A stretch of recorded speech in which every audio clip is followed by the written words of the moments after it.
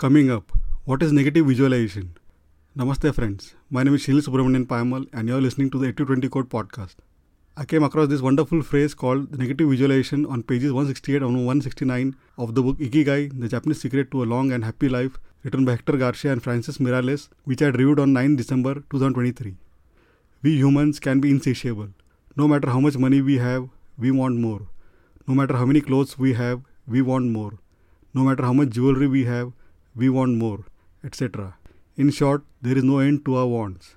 The Stoics believed that these kinds of desires and emotions are not worth pursuing. The objective of the virtuous person is to reach a state of tranquility.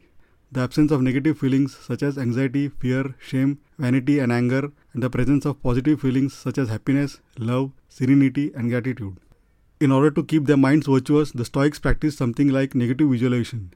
They imagined the worst thing that could happen in order to be prepared if certain privileges and pleasures were taken from them. To practice negative visualization, we have to reflect on negative events but without worrying about them. Seneca, one of the richest men in ancient Rome, lived a life of luxury but was nonetheless an active Stoic. He recommended practicing negative visualization every night before falling asleep. In fact, he not only imagined these negative situations, he actually put them into practice. For example, by living for a week without servants or the food and drink he was used to as a wealthy man. As a result, he was able to answer the question, what's the worst thing that could happen? Just a couple of weeks ago, one of my friends met with an accident and ended up with a fractured left wrist. I told him, thank God that nothing more serious happened. Imagine what would have happened if you had sustained a head injury. Moral of the story, always look at the bright side and be happy that you are still alive and kicking.